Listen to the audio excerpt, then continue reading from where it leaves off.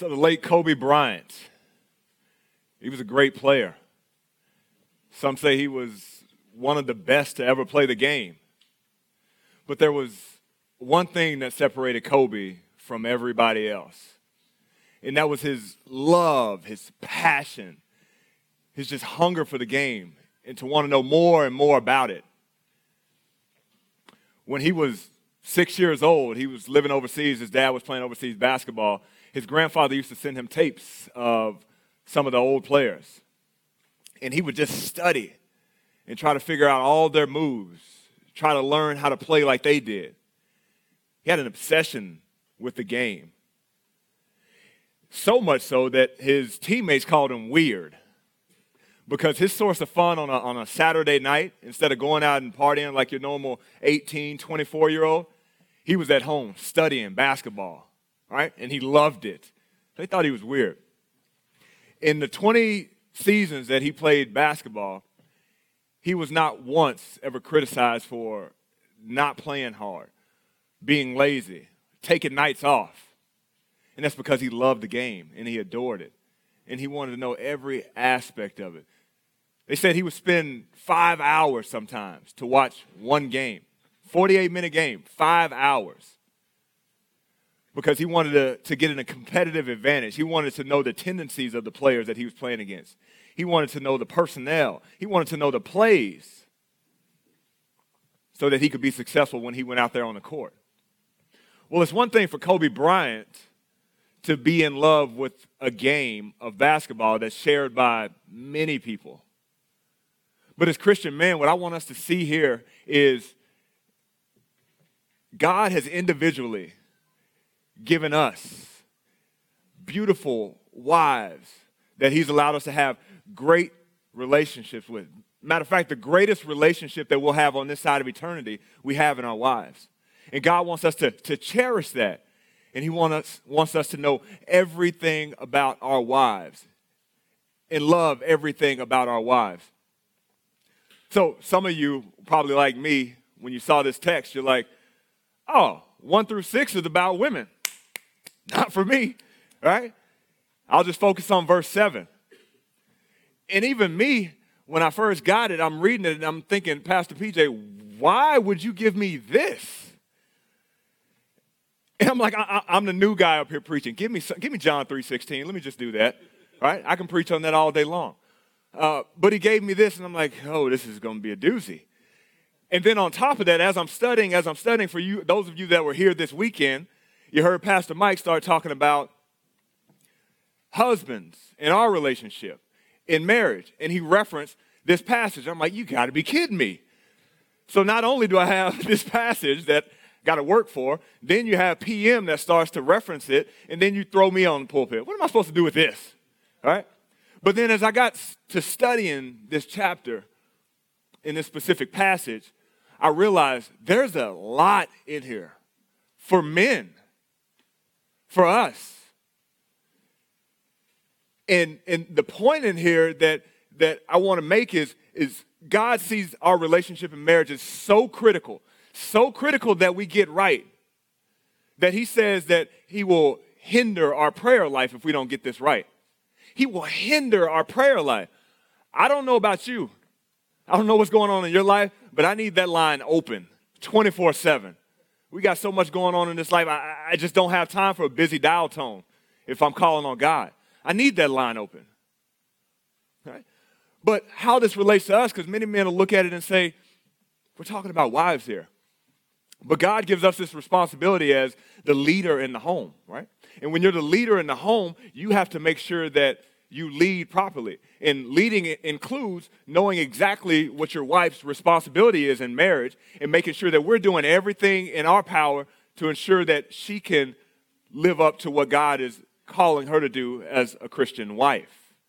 And so for us, the importance of knowing this today is knowing our wives' role and responsibility first and foremost, so that we can support, we can become better husbands, we can have a better marriage, and we can grow closer in the holiness of God. So if you haven't already, if you would, open your Bibles up to 1 Peter chapter 3. We'll start in verse 1, 1 Peter chapter 3.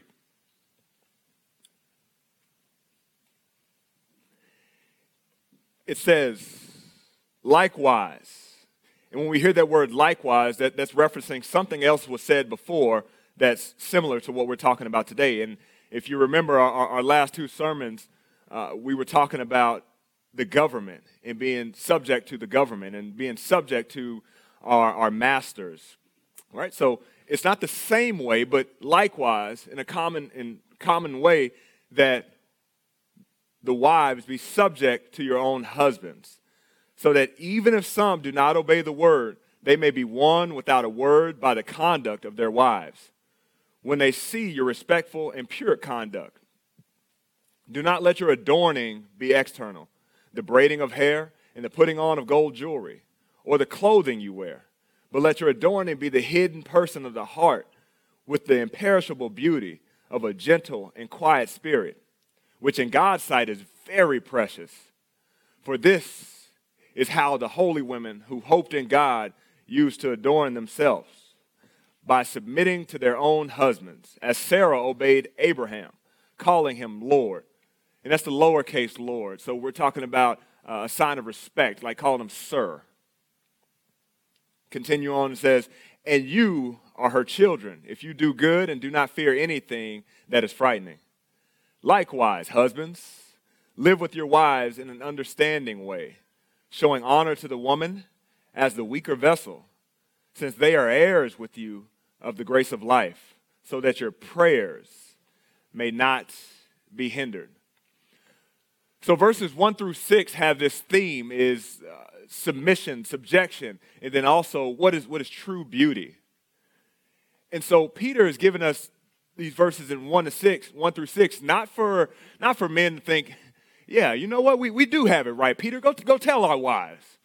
They should know a little bit something more about their role. That's not what he's talking about here. Peter wants to take his time here with the wives, because these wives in this situation that he's talking about are married to unbelieving husbands. And so he wants to take his time and get some depth to what exactly is their responsibility as Christian women in marriage. And it's tough. It's really tough in this time, because they got to deal with a lot of patience. They got to be vulnerable, right? And they have to have a lot of humility. Their life isn't just easy going as your normal Christian marriage. And so he wants to give them details on that. And let me take a step back and take you into history with this first century Greco-Roman culture that we have. So women during this time, they were a step above slaves, being wives. So not much respect there, right? This was a man's culture. The men just sought out a rich-looking woman, or a true rich woman that he could put by his side that would upgrade his status level. Marriage was all about procreation and making sure that your wife looked pretty all the time so that you had a higher look in society. Marriage during this time was nothing more than a declaration to be able to live together. Prime example of what marriage looked like here. If a woman committed adultery during marriage, she could be killed during this time. If the man, on the other hand, committed adultery during marriage, wasn't anything a woman could do. She could be upset, but that's about it. They were physical with their wives.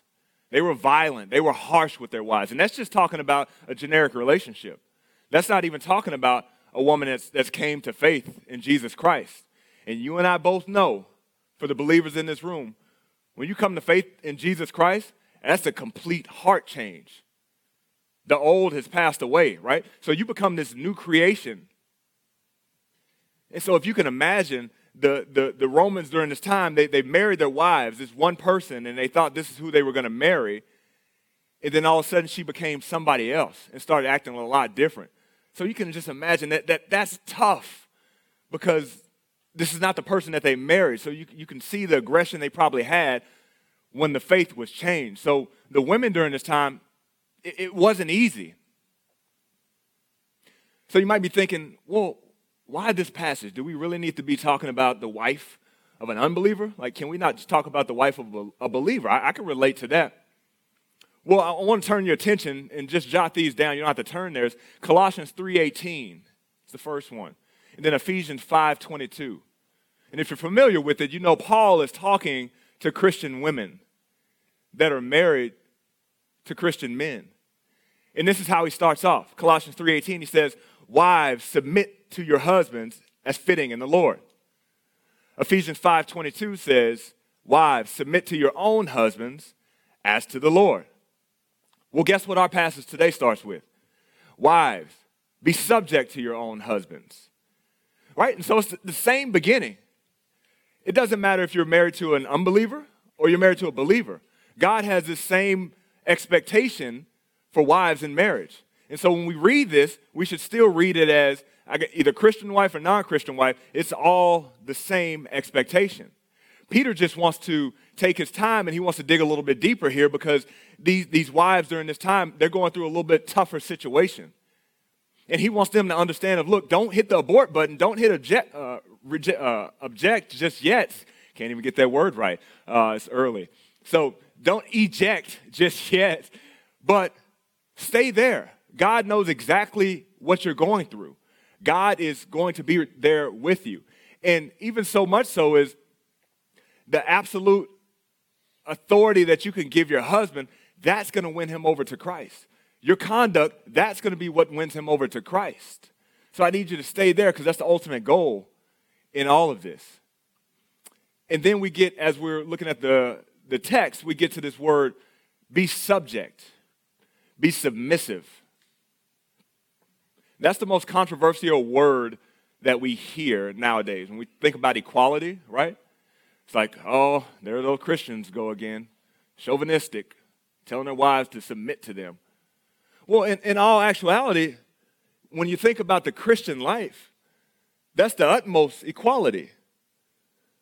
Our wives, husbands, we are one in Christ. God's just telling us I have a specific plan for you as a wife. I have a specific plan for you as a husband and a role that I need you to live out.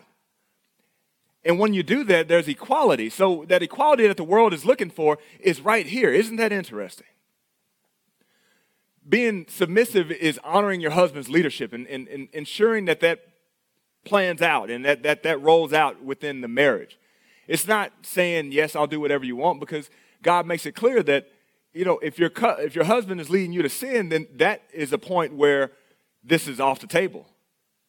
Correct? And that just talks more about us, our roles as husbands, because we're responsible to lead our wives. So we have to make sure that we know what their responsibility is and that we take our role seriously so we're not leading them into something that's going to cause some conflict between us and what they're getting from God. The absolute authority here is not the husbands. It's not us. The absolute authority for wives is Jesus Christ.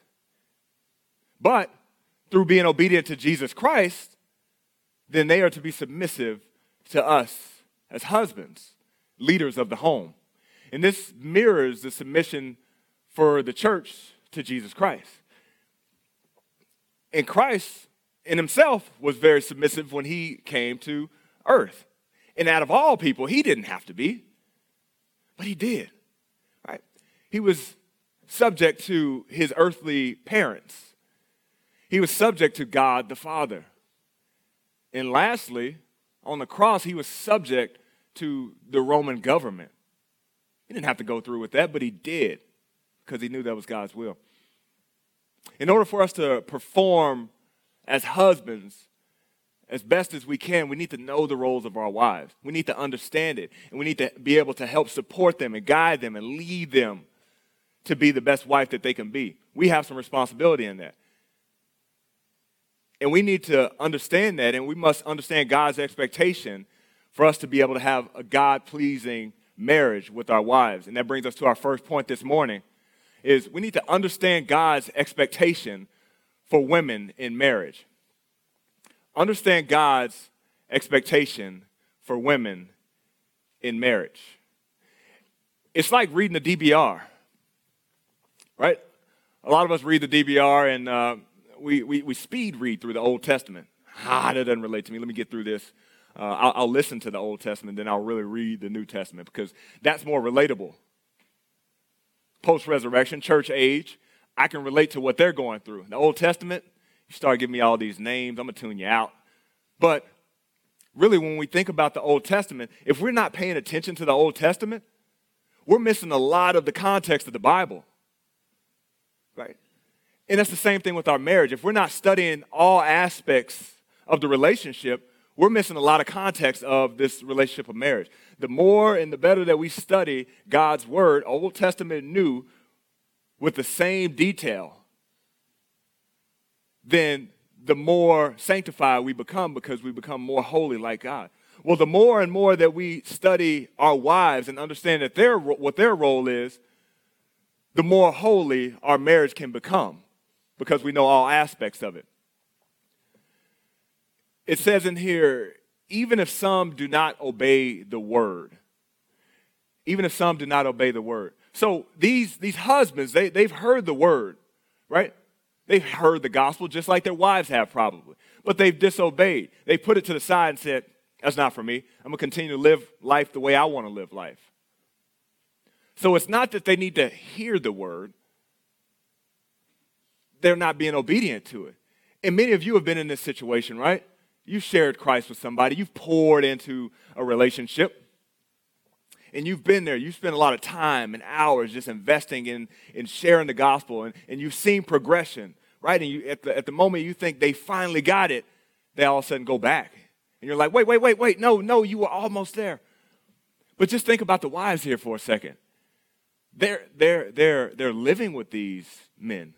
So it's one thing if you have a friend, a family member, a coworker that you're just pouring into, that you're constantly sharing Christ with, and then they retract. You can go home and hopefully you got your God-fearing wife at home and you can share with her. But here, it's not the case. You pour into them and then you see them go backwards right in front of your eyes and they're living with them. And that's tough. So Peter is telling them, it's not about your words, but I want you to be pure in conduct. That's what's going to win them over. The words are not going to do that. The daily behavioral patterns that you have that show that you're a woman of Christ is what's going to ultimately win them to Christ. And that's the whole goal here. Respectful and pure conduct, that stems from the relationship with Christ. Right? It's not just for the husband, it's for Christ. And God, just like for our wives, he holds us accountable to how we respond. God knows the situations that we're in. It's not new to him when we have a tough situation, we have a tough relationship. He's very aware of what's going on. He's sovereign over all of that. But he still expects us as Christian men, just like he does for the Christian women, to be able to behave in a conduct that's pure, that's glorifying to him. I want us to think about current day. We've been talking about Greco-Roman time, but current day, 21st century. So many women now are still, of course, married to unbelieving husbands. And that role is tough because things that we take for granted, if you, praise God, have a relationship where you and your wife are believers in Jesus Christ, we oftentimes take for granted. How you raise your kids. There's conflict there, right? How you deal with conflict in itself. You got one party that's saying, "Hey, I want to be able to forgive, and let's pray about it. Let's get on the same page." And you got the other party over here saying, "I'm all about pride. I'm trying to win this argument at all costs. I don't care if it hurts your feelings." There's conflict there. The other conflict is how you spend your time. You got one party saying, like, "I want to spend time that's going to make me happy." When you got the other party saying, "I just want to be plugged into church and be around my church family." There's conflict there. But I want to bring it in a little bit closer and talk to this room for a second. Compass Bible Church, the men. There's a lot of women in this church right now, and I guarantee you, I can almost bet that your wife, if she's here, she probably has a friend of hers that has an unbelieving husband. Amen? And my challenge to you this morning is, what have you done to be able to step into that relationship and help out?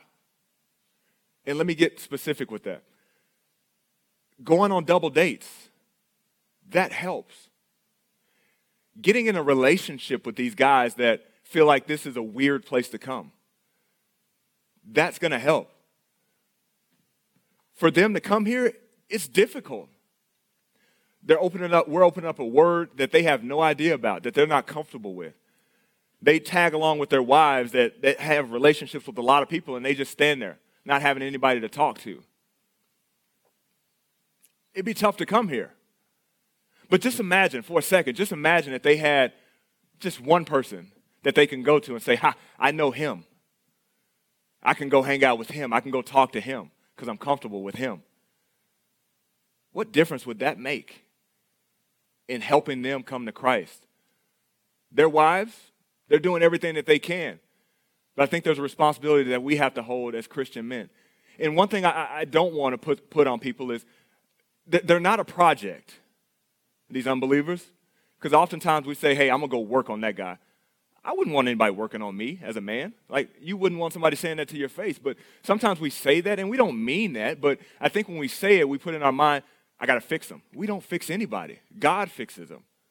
What we need to be doing with these men that are all around the church, they're just floating around here. Some of them come, some of them don't. But we need to be getting in a relationship with these men. Coming side by side with them. Right? Becoming friends with them. When you get in a relationship with them, then there's no end to that. When they're a project and you work on them, then in your mind, there's an end date. And if the project doesn't go as planned, you might just get out of Dodge, right, and leave them there. But I challenge you all, go ask your wife, hey, who's a friend that you have that has an unbelieving husband? Can we go on a double date with them? Can I get to know him? Can I get in a relationship with him? That is something that we can specifically do, Compass Bible Church men, and help out there and get involved in these men's lives. Because it's that man-to-man relationship that you all know and you have with brothers in Christ, that's going to help them there. So that's not in the text, but that was something that I wanted to share because I see it a lot. And these guys just sit around and they either come to church, they don't come to church. So something we can do. Don't work on them. Be in a relationship with them. Okay? So as we get into verses 3, Peter turns it and starts to talk about the beauty that's imperishable, the beauty that he doesn't want these women to focus on the gold and the silver and how you dress and how you wear your hair. And it was a battle because that's what men were looking for. That's what they wanted. People dressed up and they tried to impress. Does that sound like something we do today, right? The women? Amen to that. So it's the same battle that they have, right? The world tells you if you dress up, then that means you're a little bit higher on the chart of standards and status. But God doesn't care about that. God cares about a gentle and a quiet and a submissive heart. God's not impressed by any riches that these women have to bring to the table, and Peter wants them to know that. It'd be like, if I had my Tesla, I have a Tesla out front. I have it dressed up as a Kia Optima, but it's a Tesla underneath, okay? But if I took my Tesla out front and I took it to Elon Musk and said, hey, look at my Tesla. Are you impressed with this? He's the creator and the designer of Tesla. He'd be like, I gave you the ability to have that. So even so much so, God in himself is the creator and the designer of everything that we have here. He's not impressed with any of this. Any riches that we have to bring to the table are nothing to him, right? So he's telling these wives the same thing. He's saying, look, you can wear that, but that shouldn't define who you are. Don't conform to this society. And the last part of this is verse 5. It says, he compares it to Sarah being obedient to Abraham, calling him master and Lord. And this references Genesis 18:12. So Genesis 18:12 talks a lot about, if you remember this, God is having a conversation with Abraham, and he's saying, I'm going to bring you a child. And what does Sarah do in the other room? She chuckles and laughs, right? Yeah, it says, so Sarah laughed to herself, saying, after I'm worn out and my Lord, who's older than me, is old, shall I have pleasure? Right? So she calls him Lord out of respect. But, and most people will look at it and say, well, of course, Sarah, she was a pushover. Sarah was no pushover. Sarah has some feistiness about her, okay? So if we think about Genesis 21:9 and 10, remember Sarah and Hagar. Hagar starts laughing, and Sarah says, cast her out of the house. And what does Abraham do? I guess, Hagar, you got to get out. My wife told me to tell you that, right? So she was no pushover, but at the end of the day, Sarah was obedient to God, and she knew that God had a plan for her, and her plan was to submit to Abraham's leadership. And so out of respect and reverence to God, she was submissive to her husband. So whether it's first century wives or 21st century wives we're talking about, we ought to understand as men what God expects from our women and our wives.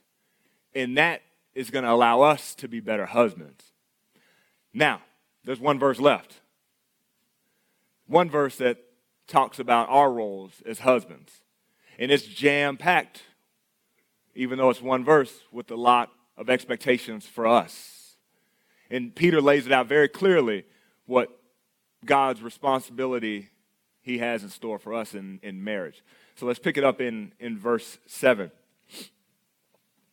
It says, likewise, husbands, live with your wives in an understanding way, showing honor to the woman as the weaker vessel, since they are heirs with you of the grace of life. I'm going to stop right there.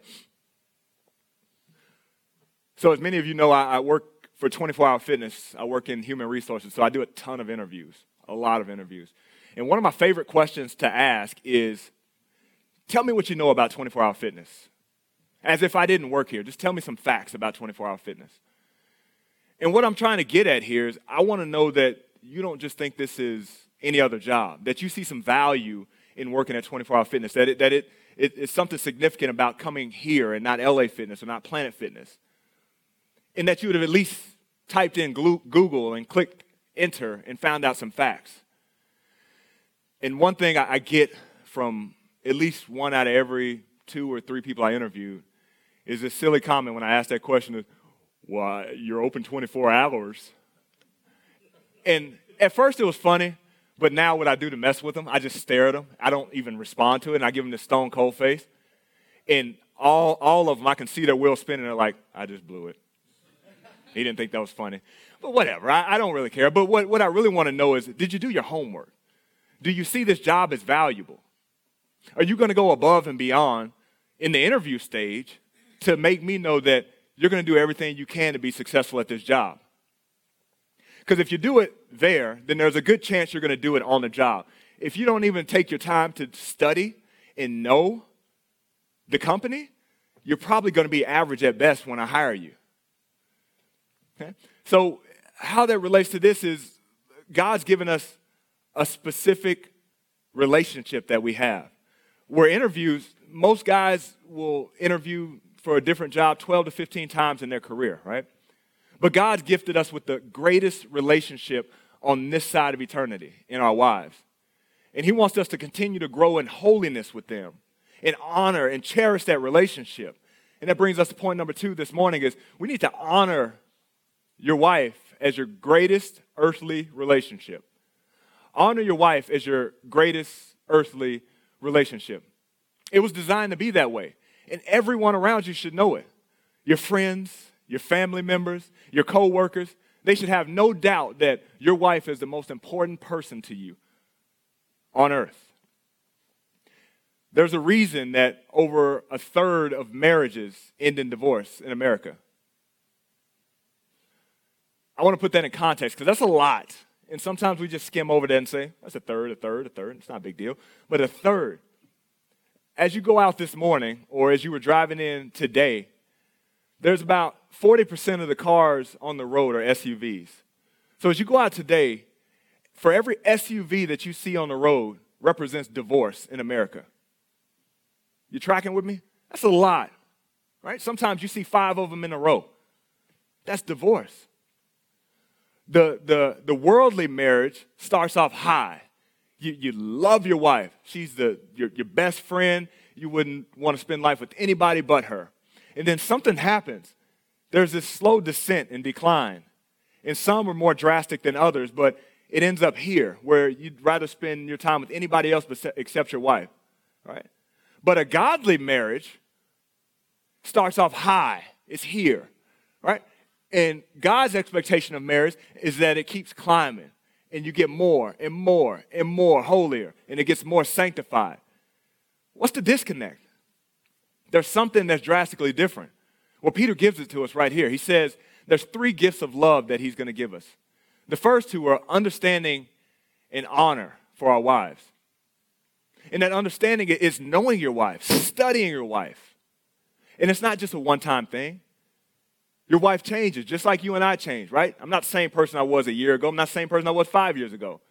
Mentally, physically, I've changed, right? Amen to that. Some of you can relate with me there. But same thing with your wife. She's changed in a good way, though.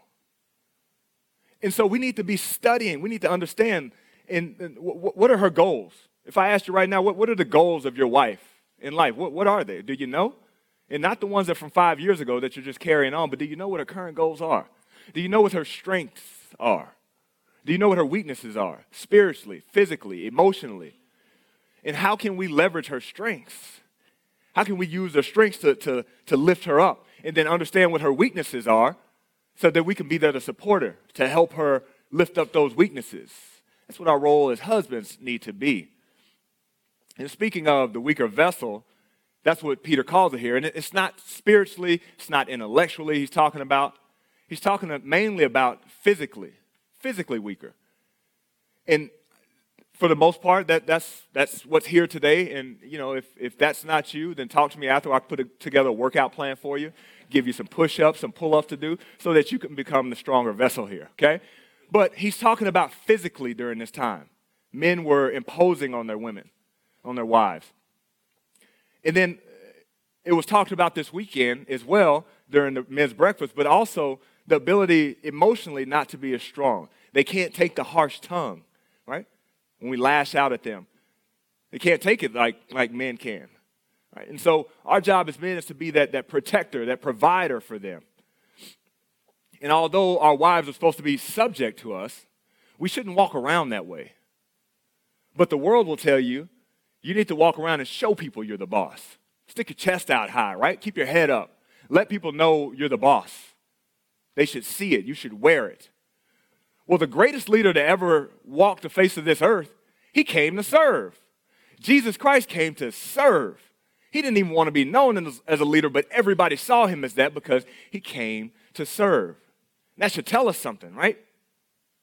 Those that humbly serve are great in God's kingdom. So, you want to be the best husband? And I know you all want to be the best husband you can be. Let me give you some advice.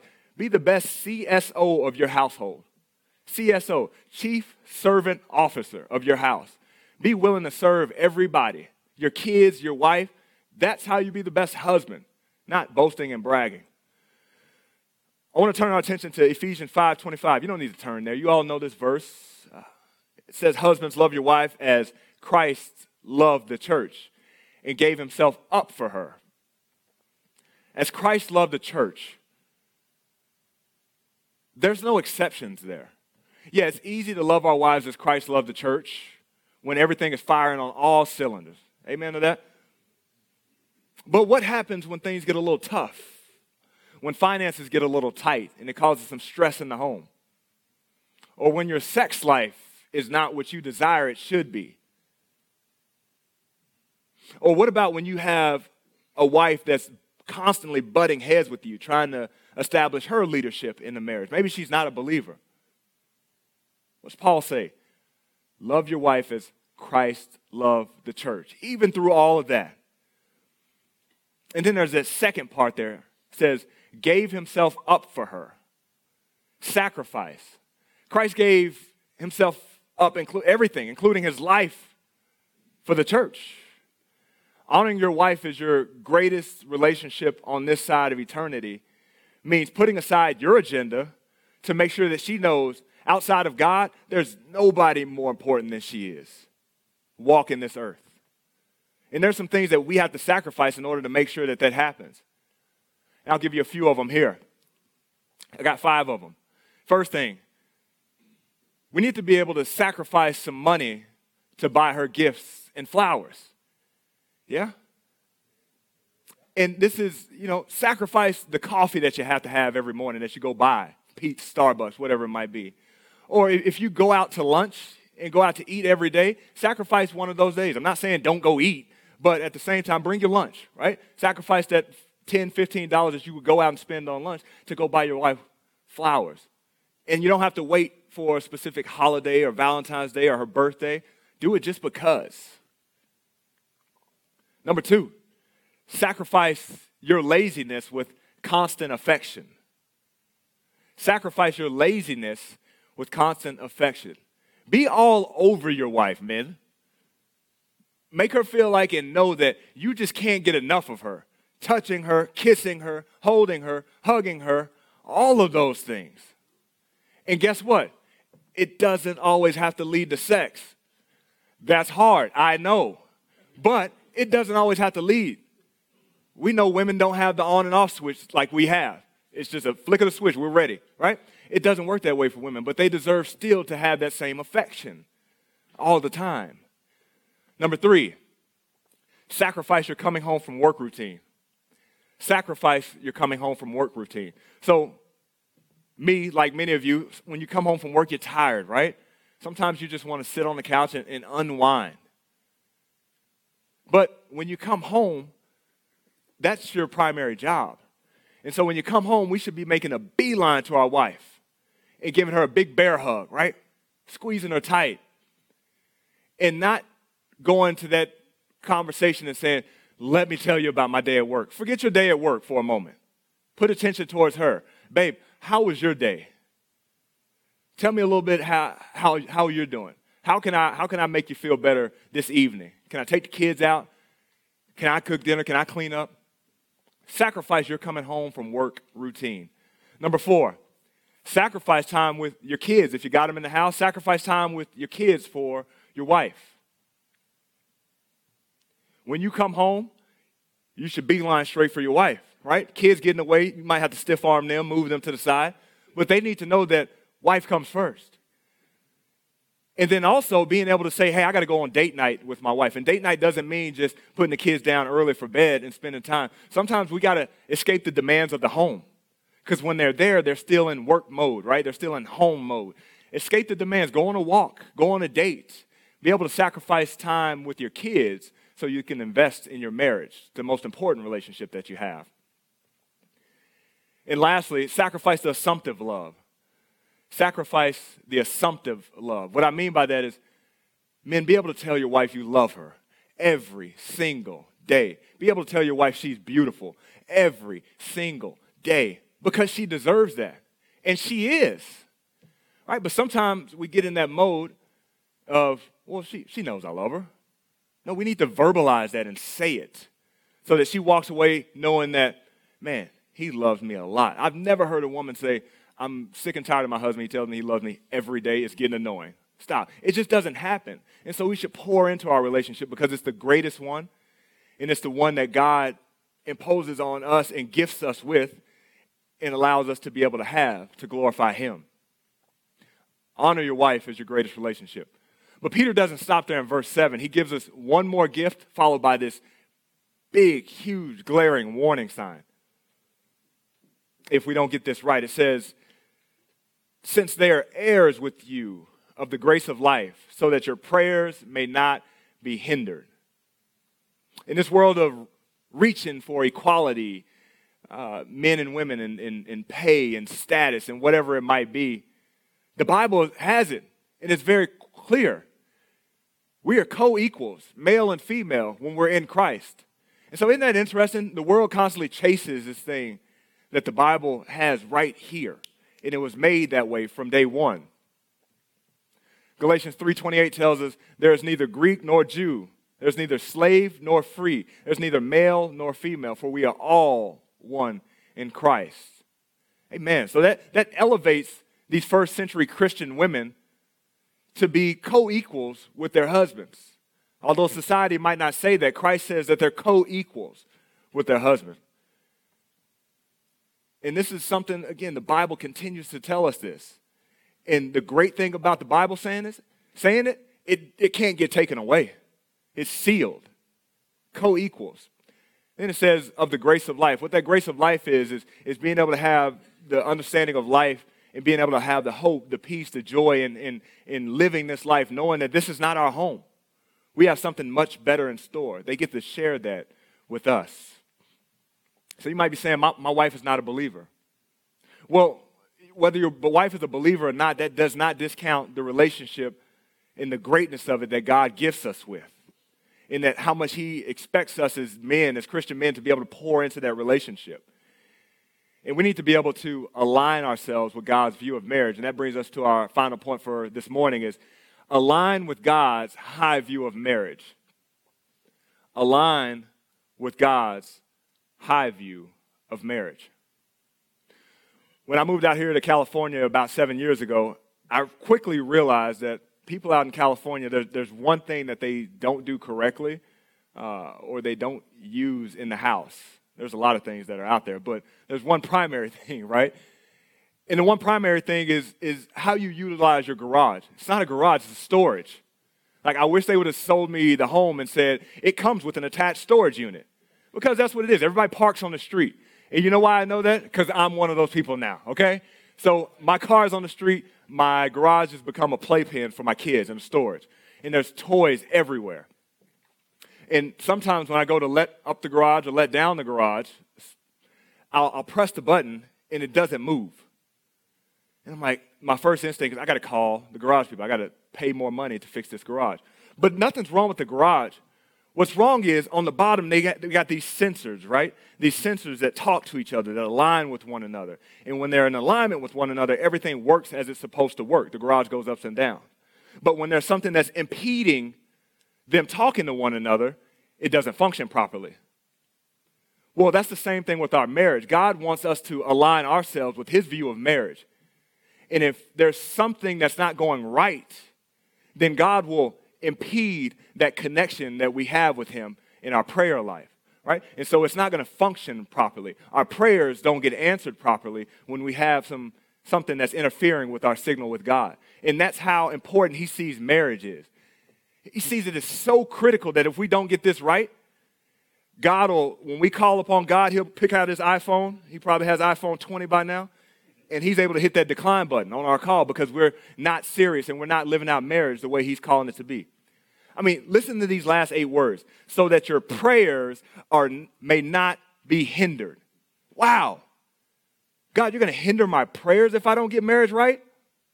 And we talk about knowing the side of the wife. Yeah, that's very important because I got to make sure my wife's got hers intact by oversight of mine and my leadership. And I sure have to make sure that mine's intact, right? I can't have my prayers hindered. You might be saying, well, God wouldn't hinder our prayers. He loves me. He's going to listen to me. Well, first off, we do it to ourselves, right?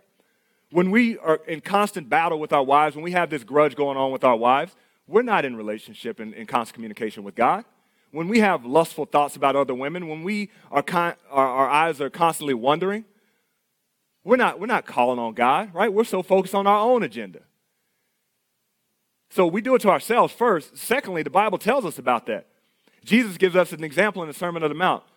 Matthew 5, 23, 24. You don't have to turn there. I'll just read it for us. It says, so if you are offering a gift at the altar, and there remember that your brother has something against you, what does he say? Leave your gift right there before the altar and go. Go what? Go reconcile that first. Once you reconcile that, then bring your gift and then we can talk. We can have a conversation. But don't come to me when there's friction, when there's some conflict that you need to go handle thinking that we're going to be able to have our relationship as normal. Take care of that first. James also tells us, James 5:16 says, the prayer of a righteous person has great power as it is working. Your relationship with your wife will affect your relationship with God. And guess what? Your relationship with God will affect your relationship with your wife.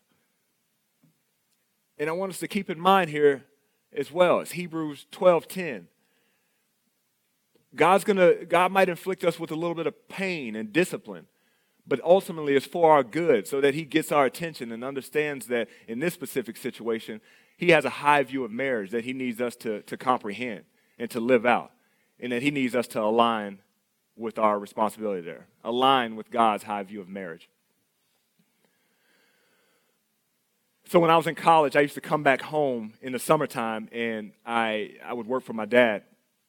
And my dad would work in upper management for this company, and I was getting my degree in business management. So I thought when I came home, I'm like, cool, I'm going to get one of those nice, sexy jobs in a suit and get to work in the air conditioning and start to work towards management, right? Well, my dad had a different plan. When I came home, my job was to work in the warehouse in Texas in the summertime with no AC. Dude, do you even love me? Right? I'm out here sweating, burning up with these guys out here that are just hustling and grinding it out. But one thing that I knew about this later on was he wanted me to work there to understand what frontline workers had to go through.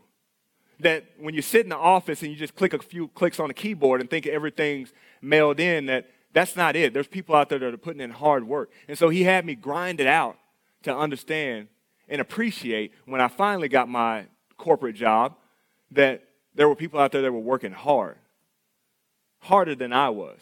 And it allowed me to relate better to them when I finally got this job in corporate. Right? It allowed me to have a relationship with them and understand their needs and their wants and how they can be successful. And in turn, it helped me be a more successful leader because I knew what the people that were reporting into me needed to have. Well, even though we would never be in the same role, or we would be in the role of our wives, we need to understand that. We need to know all aspects of what God is requiring them to do. And we need to support them and love them and understand them and who they are and study them and honor them so that they can glorify Christ in their relationship, in their portion of marriage. And that we can help lead them as husbands and leaders of the household and allow our relationship with God and our marriage with God to continue to grow more and more and more holy day after day. Let's pray.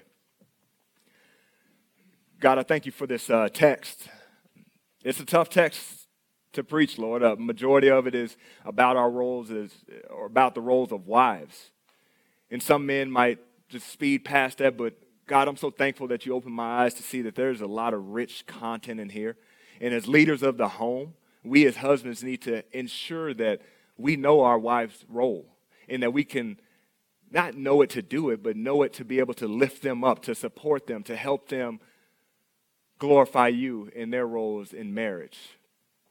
And Lord, I pray that the application to this text and that we talked about today, that it wouldn't wait for the next holiday, it wouldn't wait for the next special event, but these men would go home today after they get done with work, or if they're going home after this, and live this out with their wives. Show the affection that their wives deserve, Lord, because you've gifted us to them. You gifted them to us, Lord. You've given us our beautiful wives and allowed us to have the greatest relationship that we could have on this side of eternity.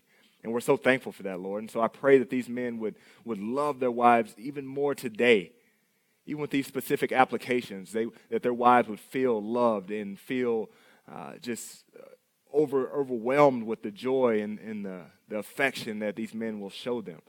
Even in tough times, Lord, you tell us to love our wives like Christ loved the church.